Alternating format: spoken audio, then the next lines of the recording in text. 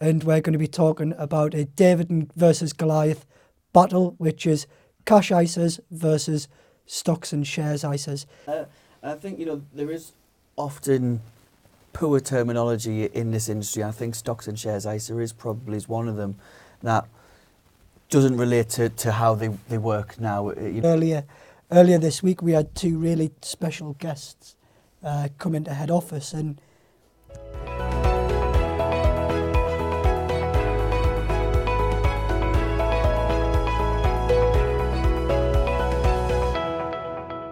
hello and welcome to the True Potential Do More With Your Money podcast. It's episode 84. It's Friday the 3rd of September. Today I'm joined by George, David and Aidan, and we're going to be talking about a David versus Goliath battle, which is cash ISAs versus stocks and shares ISAs. In the past, we've talked about different products against one another. So we've done, say, ISA versus pension, but today it is the ISA v ISA battle. So good morning, gents. How is everybody? Yeah, very well. Yourself? Good. Yes, good. Very well. George, Very good. well. So David, it's your first podcast, and in true Potential podcast fashion, we like to ask people and put them on the spot. What's the other first for you this week? Have you done anything new? Have you had anything exciting happen this week for the first time? Yeah, that's a good question, Greg. I have actually done something for the first time this week. Bit of an out there one, which is I purchased an NFT this week, which is something to do with cryptocurrency and blockchain. So without getting too far into that, that's what I've done this week. Yeah, you've mentioned the B word and the C word, which is blockchain and crypto there, which is double bonus really, because it's hot topic. And I cast my mind back 4 years ago when you joined True Potential. I'd done your second interview many years ago, but in the second interview process, for people that aren't aware, we allow people to present on their own topic, and I remember you coming in a fresh-faced young man, and you presented to myself and a colleague on blockchain and cryptocurrency. Right, yeah. I knew very little to nothing then. I still know very little to nothing now.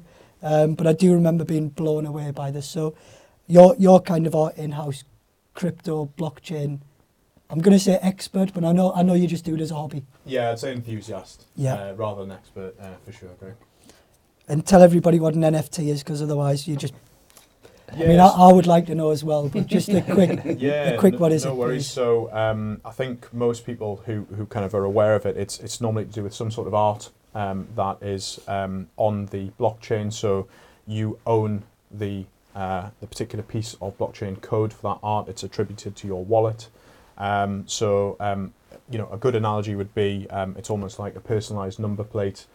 You own that number plate, but you can also sell that number plate and transfer it over to someone else. So that's it in a nutshell, I guess. But comes with a disclaimer of very risky stuff. Oh, absolutely, yeah. We'll maybe talk about crypto and Bitcoin and NFT a little later. But George, let's actually, before we get on to you, George, David as well, a number of clients might recognise you. You're a bit of a celebrity for True Potential. You're the face of many material at True Potential, including Master Your Money, and that's a quick snapshot, isn't it, for clients about products and features? Yeah, it's a really good series actually, just covering off a lot of the basics with regards to investing, some of the products that we provide and the services that we provide here at True Potential as well. We like to think of it as kind of a nice, back to basics kind of set of videos that we've done. So yeah, worth checking out, and obviously you can find that on the YouTube channel. And more of your face and voice, David, which is the main thing. So, so yeah, George, if I may just ask you to give us a week in the markets. How's it been? How's it going? And what's the mood in the camp for the IM team?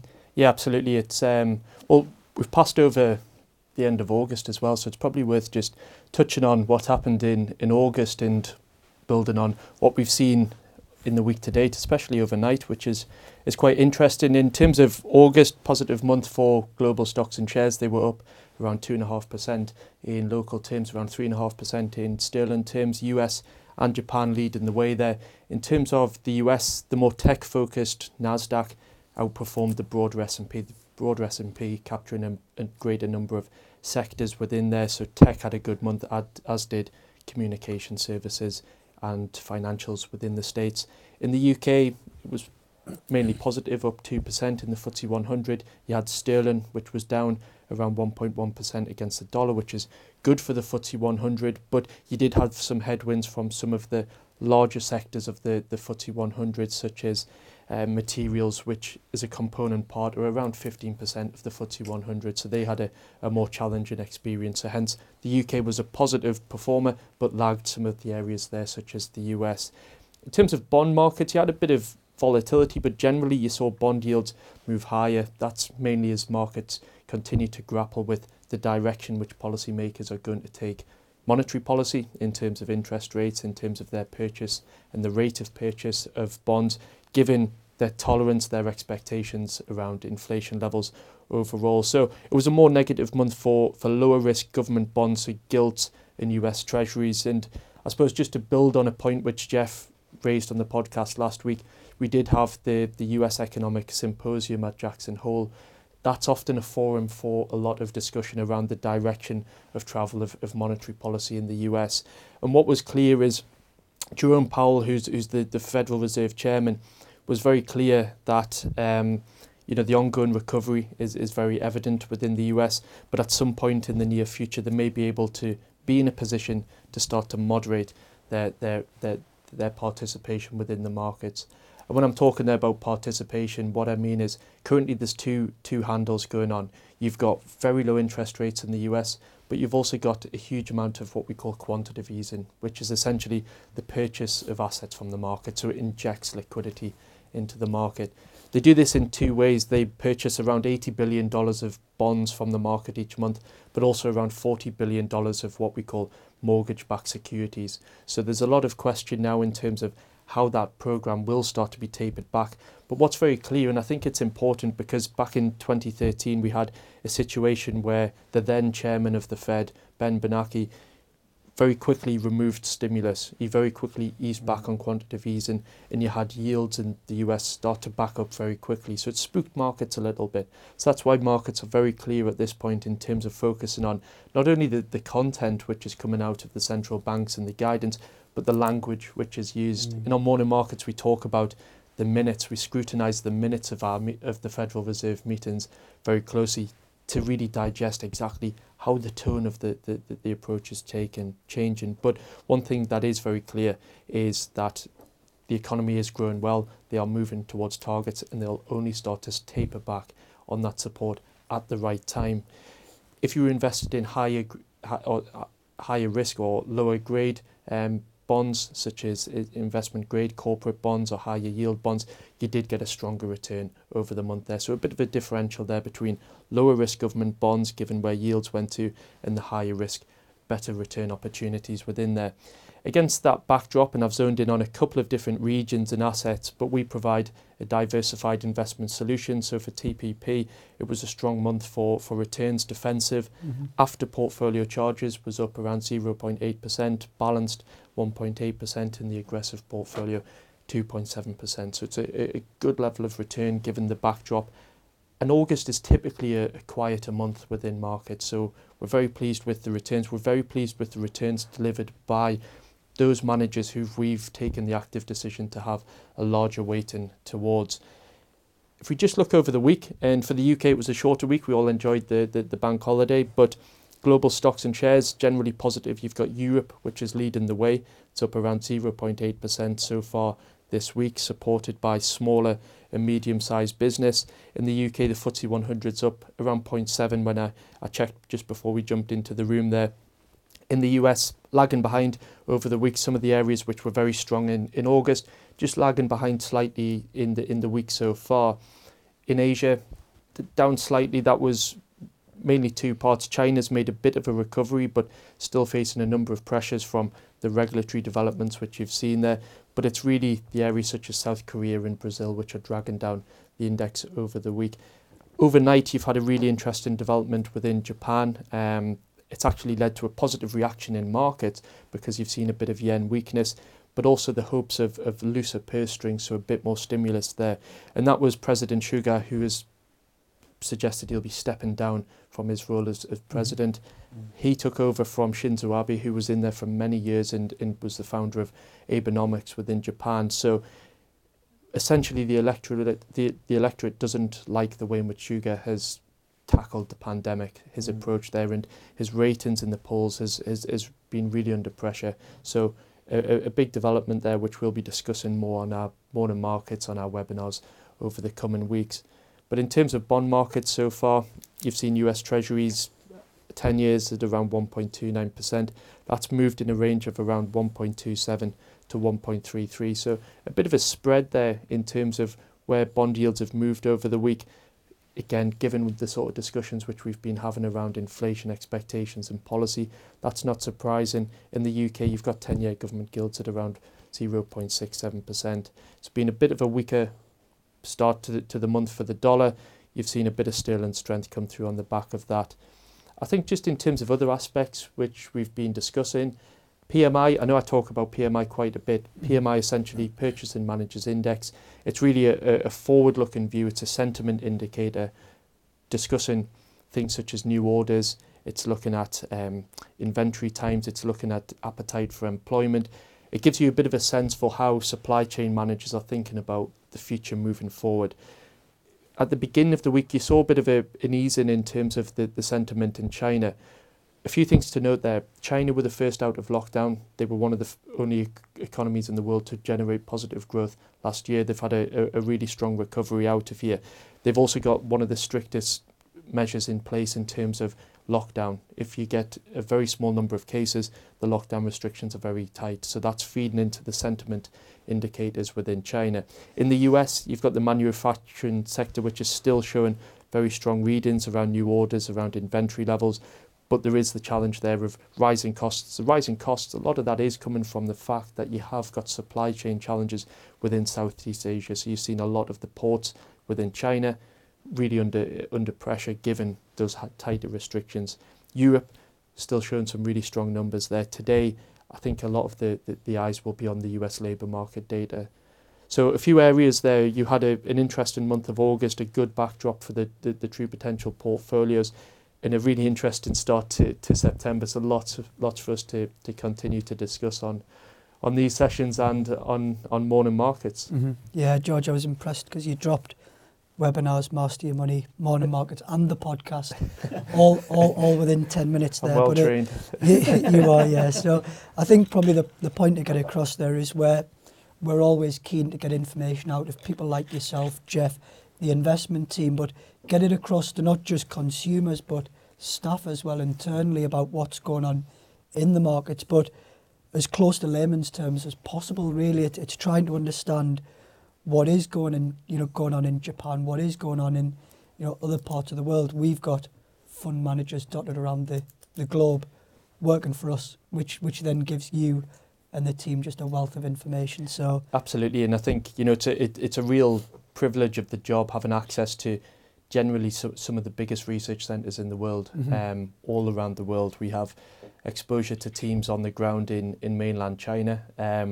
Part of the challenge before we step into the podcast room is to take the information, digest it, put it into context, and then strip out all of the jargon, because even with the cryptocurrency acronyms there's a lot of jargon within the financial services industry, so it's about stripping that out. I think we do a great job of simplifying it for hopefully people at the other end, and not talking in, certainly simplifying it for me as well, which helps, George. But thank you for the update. And I think we've obviously got today's session. We're going to be talking about cash ISAs versus stocks and shares, and we'll probably just open it to a bit of a debate, really, gents. I don't think there's a winner or a loser in this fight. It might be on a points decision at the end, who knows. But I think we should probably just start off with an Aidan.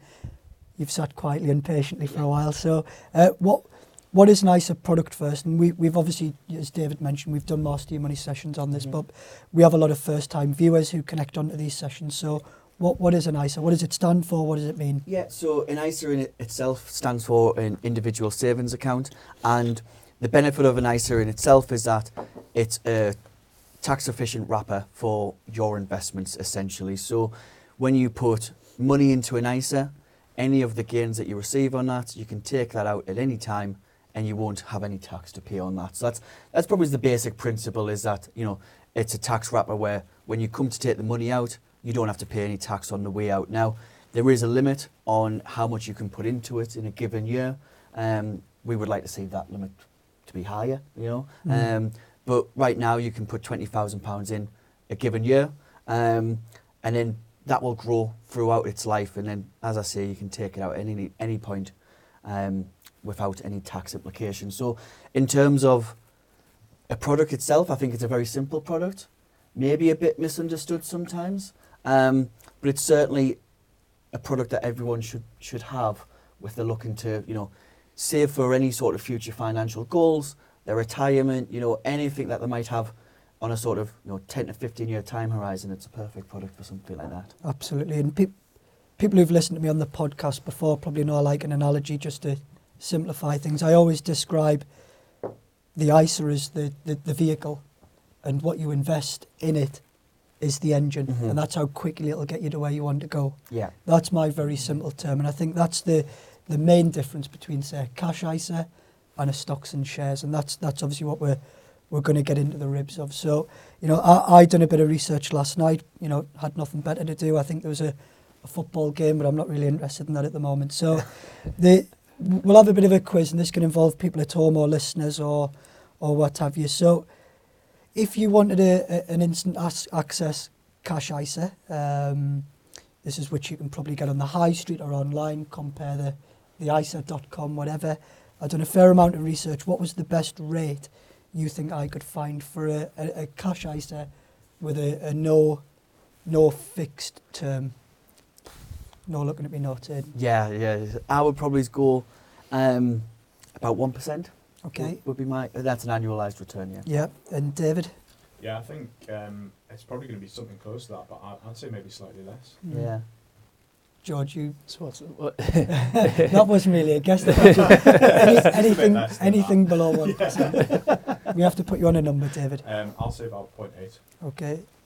George? I was going to say 0.75. 0.65.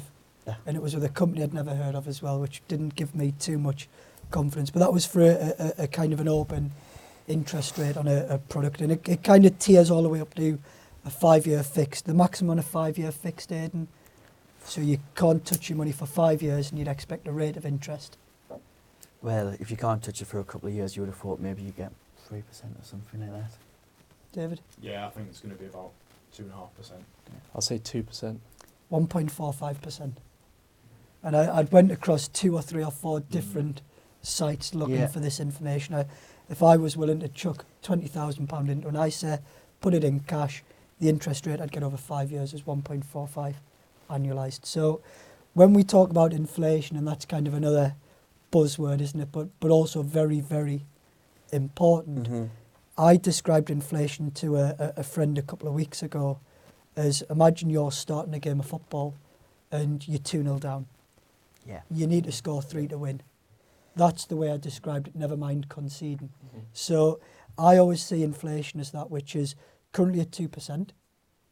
What's the point in getting 1.45 back? You are basically just losing money there. And I think that's one of the big differences we should really look around, is not really the product itself, not the vehicle, but the engine that's driving the returns. And George, obviously within the investment team, what kind of returns? We've had TPP running for more than 5 years, which is what that product's fixed for. What kind of returns would clients have seen over the last maybe 5-6 years annualised? If you annualise that up, so for a balanced client, you're looking at a return after portfolio charges. So say the portfolio charges on average 0.8%, 6 to 7% on an annualised basis. So I think it's a great analogy actually, Greg, because you are right. It depends on the engine which you've got in there and the fuel which you put in it, and making sure that you are in an engine which does allow you to not only meet your financial goals, but meet your financial goals after you account for inflation.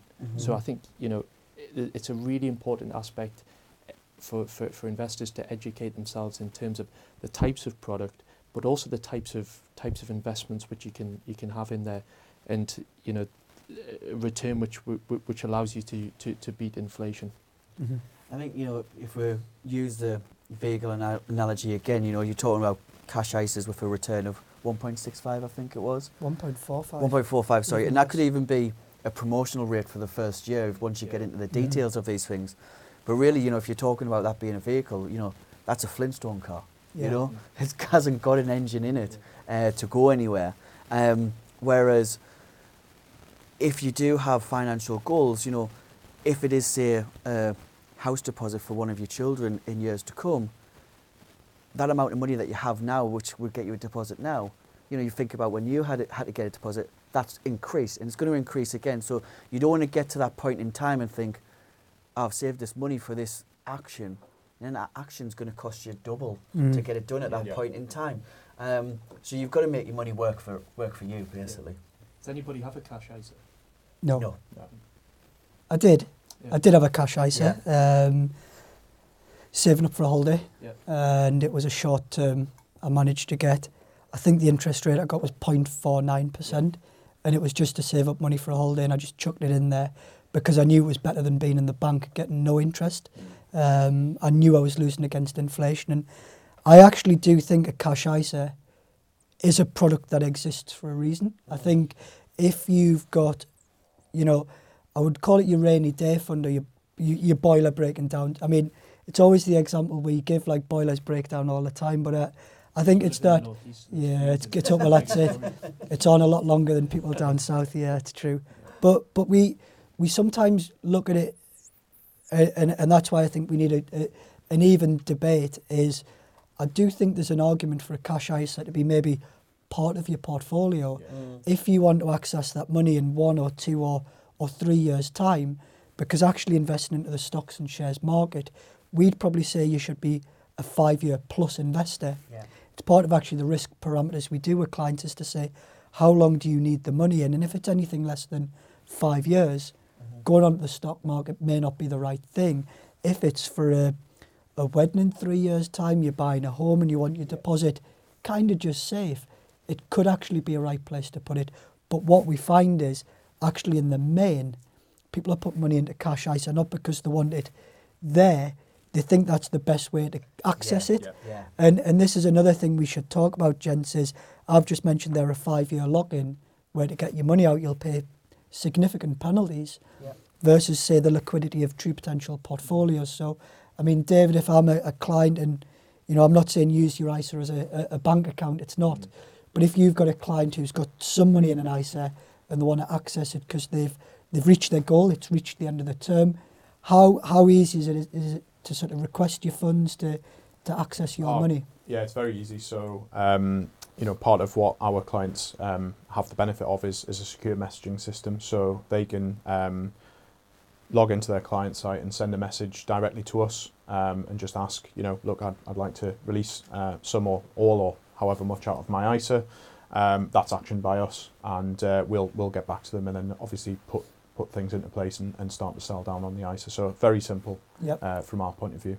And from a trading perspective, the trades are done the same day. Yes. We then request the money to come in from the fund managers, which is normally 3 working days in addition, and the funds are sent to the client. So, George, one of the objectives for you running the funds, the portfolios, is liquidity. It's a big talking point for clients when they think, is my money going to be locked away forever? And obviously, you hold the key. How do you achieve liquidity within?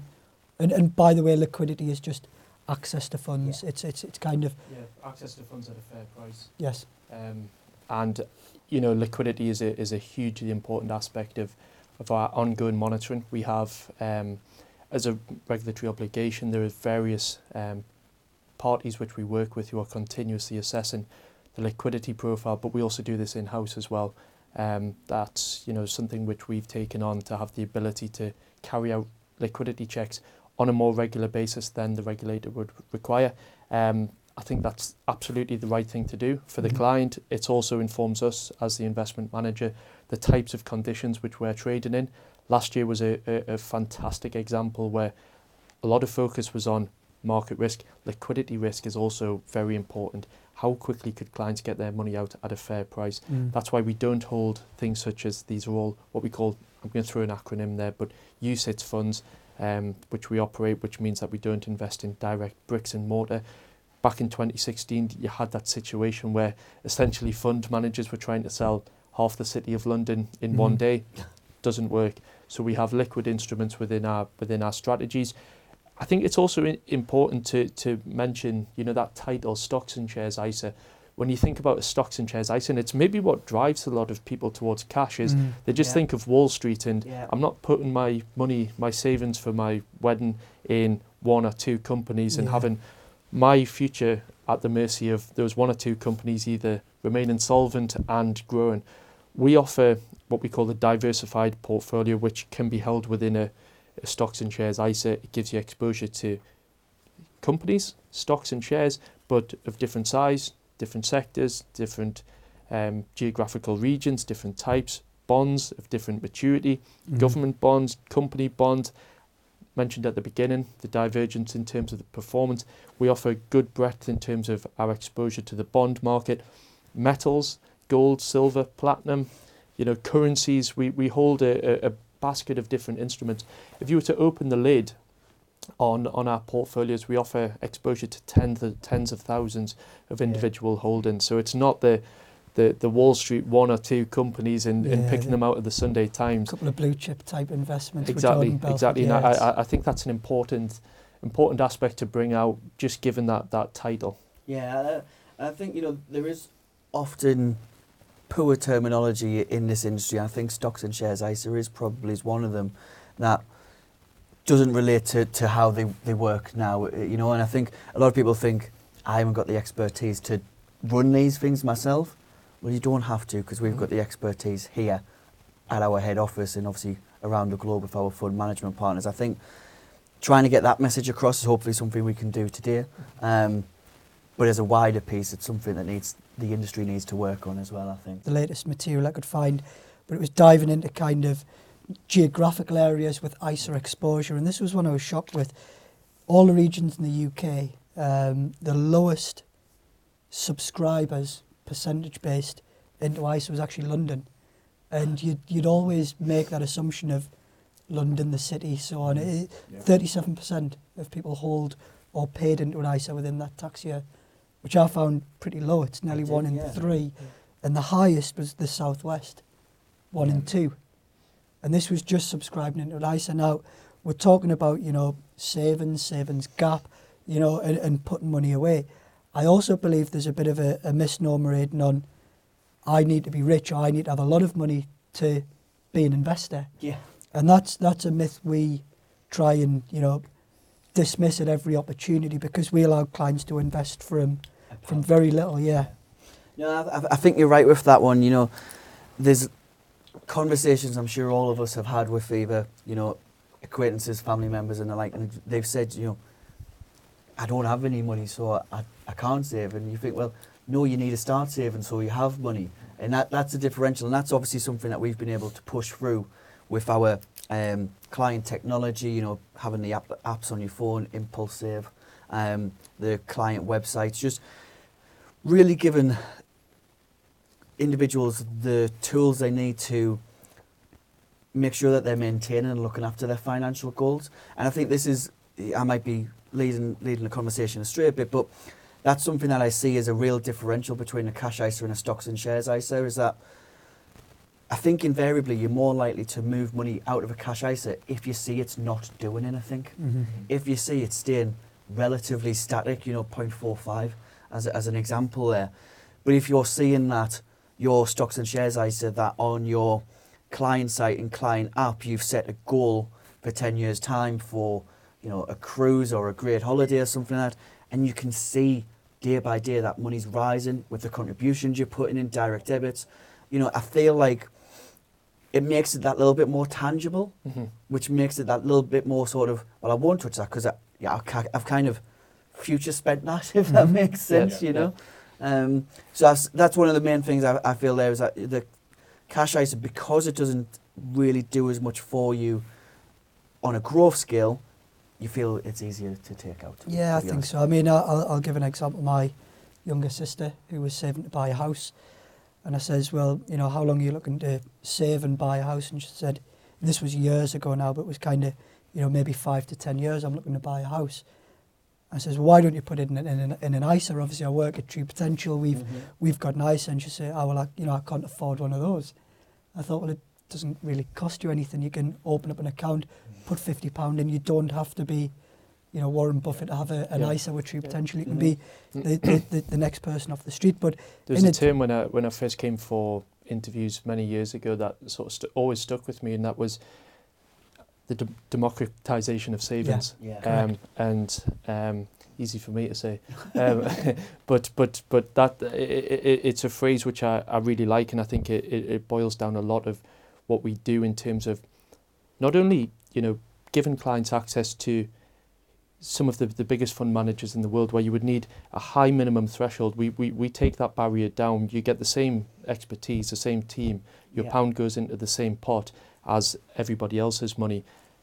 But you also get all of the technology in your hands. You get the views, you get the research, you get that information. So there's no pools for different clients. If you're a client of True Potentials, your pound is just as important as the £100,000 Yeah, which is yeah. invested on that day. yeah, absolutely. And going back to my sister, what I said is, well, open up an ISA. So I've already got one. I've got one with the bank. Mm. And, you know, as I'd explain it, it's a savings account. It's not really, it's using that ISA wrapper, but it's not getting any real benefit. Yeah. It's not growing. You're just putting it into a subpar savings account, really. And we obviously, I twisted her arm and it went into TPP, and I think she bought a house earlier, George, so thank you. But yeah, just another one from the survey I read last night, and then I'll stop it with the facts and figures and stats, because some people find them boring, but I don't. In 2018-2019 tax year, £40 billion went in of new contributions, new flows into cash ISAs. In the equivalent period, I say only 18 billion, so less than half, went into stocks and shares. And that's interesting when we just revert back to what George mentioned earlier. The market and the True Potential Balanced portfolio delivering 6-7% after returns. Mm. Cash, as we've just talked about, the maximum rate you're looking at right now is, let's say, 1.5. Yeah. You're losing to inflation already. Why do we think that is, David? I mean, why do you think people are evidentially more than twice as likely to put it in cash? Do you think it's a misnomer that it's safe, it's accessible, I'm not going to lose it? Yeah, I think part of the issue there is that for most kind of investors or clients, or just your average person, almost the first foray into finances and savings is to do with a bank. You open a bank account, and you know, for myself, I've had my bank account with the bank I'm with for 20 odd years now, and that's been great for me. But the first ISA I had many years ago was a cash ISA with that, because it was one of the products that was offered to me at the time when internet banking came along. And was kind of coming more to the forefront. Make myself sound really old here, but when that had come to the forefront, you know yourself, when you log in, you'll be prompted, would you like to open a cash ISA with us? So I think that's probably part of the reason there, Greg. I think for new younger people, that's the first kind of instance they get. Yeah, I think there's a lot of inertia inbuilt into the cash ISA going to, as you say, the bank that I've been with for 20 years or whatever. But obviously, inertia isn't going to help them reach their financial goals. No, it's not. But getting it invested in something that's geared up and is actually trying to deliver positive returns for them, that will, So that's certainly the way I would look at things. And I think, there needs to be more of a discussion around, yes, have a rainy day fund, as we discussed before, but how much needs to be in there, and could it be better placed elsewhere with a proportion in that rainy day, boiler or whatever, that's what, £2,000, say, as an example, would be a relevant rainy day fund, and the rest, you should be getting working for you as well, because of that money that you discussed there, how long is it going to sit on deposit for? Probably on average, these cash ISAs are kept for the length of times that we've discussed, which is probably 15 or 20 years, to be honest. Where it's actually, once it goes over that threshold of 15, say 20 years, it's obviously been a detriment to the client having it there rather than invested in the markets. Yeah, I mean, there's an estimate 300 billion sitting in cash ISAs today, which is big amount of money. It And is, yeah. I had to do a double take and a triple take, but I think it was billion, which is a A lot lot. of zeros on the end. it is a lot of zeros. Yeah, I was tired last night. My eyes were going to be crossed over. But we've talked about, you know, the way True Potential operates, and we've touched a little bit on technology, but I think technology is right at the heart of it. David, you might have accidentally mentioned it. Clients log into their online banking with their bank and they can see open cash ISA, new product, whatever, attractive rates and so on. But Aidan, obviously for existing, but also for new True Potential customers, as you mentioned earlier, they can go on the apps, they can invest, but also setting a goal. We talk about goal-based investing on pretty much almost every podcast, but as I mentioned earlier, we have some first-time listeners or people might zone out at certain points, but just explain what goal-based what's the difference between opening a product and leaving it there forever versus being a goal-based investor. What does that look like? Yeah, so, you know, there is people who might just set up an investment because they've got a bit of spare money and they just want to see it doing something, but actually, invariably, everyone will have a goal for that pot of money, whether they, you know, it's solidified completely as a goal yet, but most importantly, it'll probably be, the goal will be retirement or, you know, a big purchase as we've been saying. So through our processes and through the system, you can very easily set a goal for each individual investment. So you could have an ISA goal, you could have a pension goal, and you could even have a general investment account goal, just to put that out there. And you've got different pots of money doing different things, achieving different things for yourself there. Now, you know, through the client sites, as an example, you could have a goal of, as I think I mentioned it before, you know, like say like a sailing trip around the world or something like that. You can put these goals onto your client site, have a little picture on there, sailboat or something like that, just to really visualize and put the impact in there.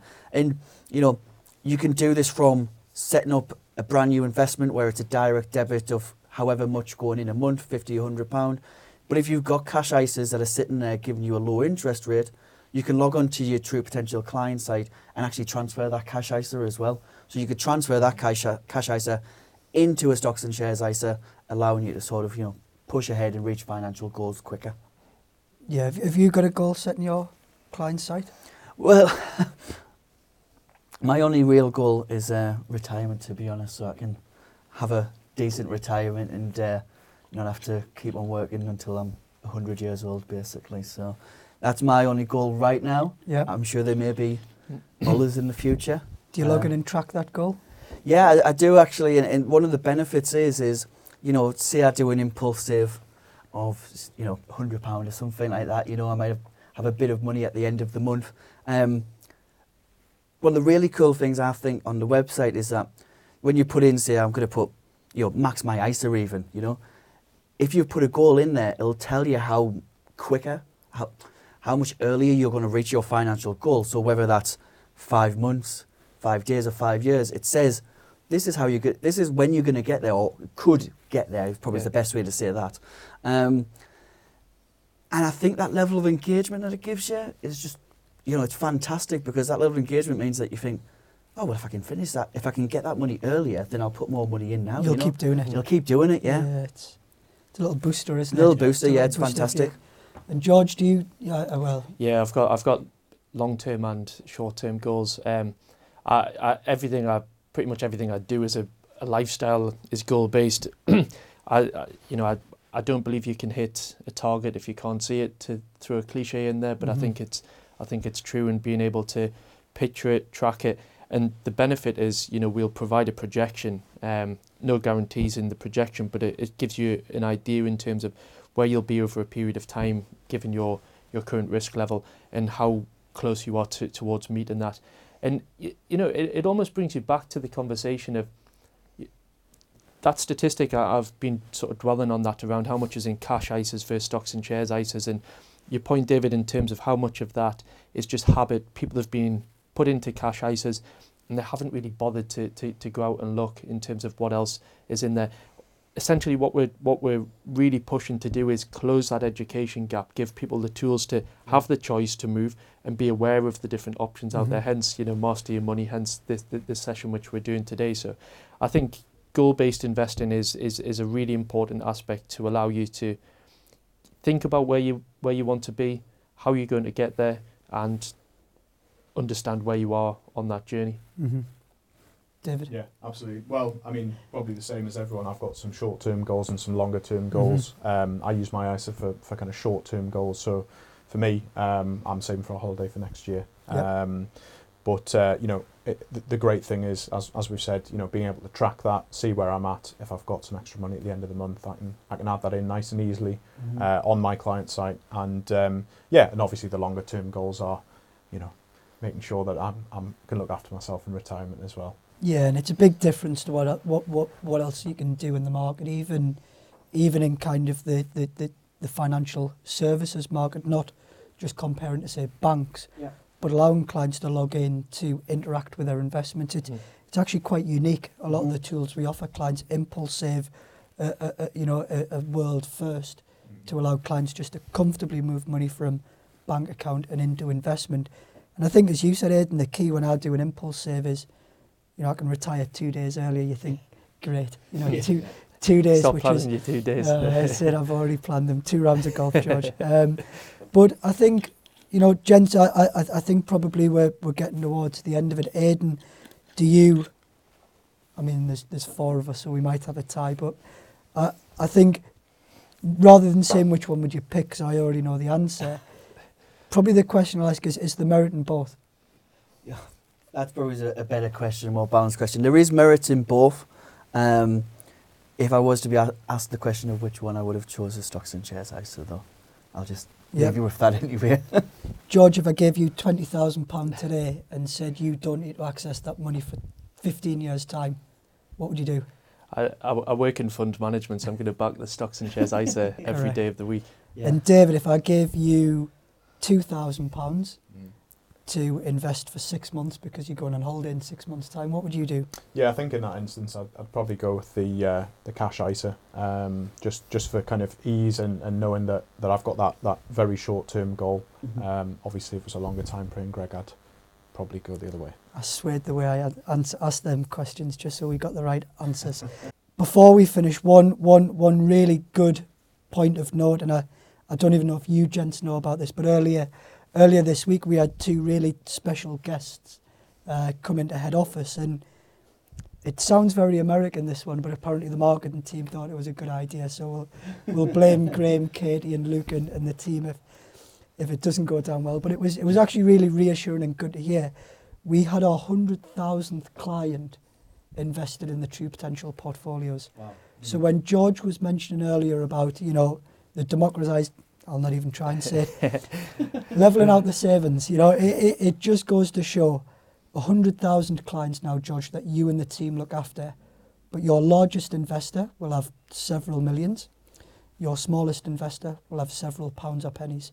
But they're all invested in the 10 True Potential portfolios, and I think that's really fantastic. So I think we've just got a little clip of the clients who we were absolutely delighted to host in head office. So by magic, they'll be talking in a second. We have some investment in Stocks and Shares ISA and ISAs, and we're looking for our money to grow within that element of our portfolio. But equally, we have investment in other areas. We feel it's important not to put all our eggs in one basket. And so we have some investment in property. We have other small pots of money elsewhere as well, because we think that's really important that we spread that risk, if you like. But in terms of Stocks and Shares ISA, we're really looking forward to some return on And that. now you're back with us, so just like that. I had the pleasure of meeting the clients as well, and I know that they will be watching this podcast. So thank you very much for coming in. It was a pleasure to meet you, and it's a privilege to look after your money. Yeah, I know the feedback I got from the team was they were, I think, surprised, probably like most, you know, millionth customers or, you know, 10th customer, whatever. It tends to be when you're in the shopping mall and the balloons go off and stuff. I don't think there's any of that, George, but we're absolutely delighted to host them as a firm, and it was our pleasure, and I know they seem to enjoy themselves on the day, so that's great to hear. But obviously, thanks to the other many thousands of clients invested with us, you know, looking around the table, I know you were maybe client 1, client 3, client 10, you know, we don't know. We we were one of the early adopters because at True Potential we believe in skin in the game, which Yeah. is all of our money's in there. So I know, David, you joked or didn't joke, told us about crypto earlier and your hobby, which is what it is. It's Yeah. not necessarily where all your funds go, is it? No, absolutely not. I mean, you know, the I would say 90% or 95% of kind of, you know, what I have to invest is in secure and kind of managed investments with True Potential. As a hobby, I like to look at other things outside of that, but it's certainly not what I'd be looking at for kind of, you know, a sensible or kind of consistent approach Yeah, you wouldn't. to investing. You wouldn't want your pension all hanging on the Absolutely. value of a Absolutely JPEG, not. which is what I found out this morning. Absolutely not. And various wallets that we talked about that I didn't understand. So I think that's us, gents. Thank you for participating today. Good session. I hope everybody did enjoy that tuning in. So as ever, please do remember to like the video and also subscribe to get more content from the True Potential team. Thank you very much. Subscribing to the True Potential YouTube channel is quick and easy. Simply go to the channel on your desktop or through the YouTube app on your phone and click the subscribe button. You can then press the notification bell symbol if you wish to be notified as and when new videos are released. Doing this is a great way to keep yourself updated with market developments and personal finance insights. Thank you to everyone who has subscribed, and we look forward to continuing to help you do more with your money.